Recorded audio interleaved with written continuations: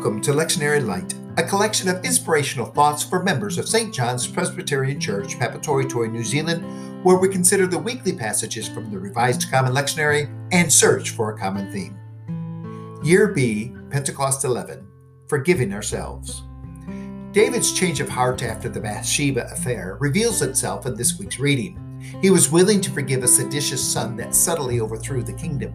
He was willing to extend mercy for an act normally punishable by death. The psalm pairs nicely with the story. It plays off the delicate theme that David was struggling to forgive himself. Appealing for divine mercy, we beg for God's acceptance. How often, however, are we willing to embrace that love for ourselves? Ephesians straightforwardly addresses issues of relationships. Forgiveness is a key formula to the church's success.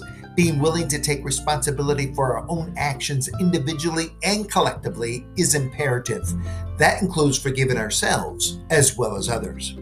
Jesus is the bread of life. Jesus is the stabilizing balance between beating ourselves up and arrogantly ignoring the effects of our behavior. His words are life-giving and fulfilling. We can survive inappropriate behavior when we feast on God's words. Thank you for listening to Lectionary Light.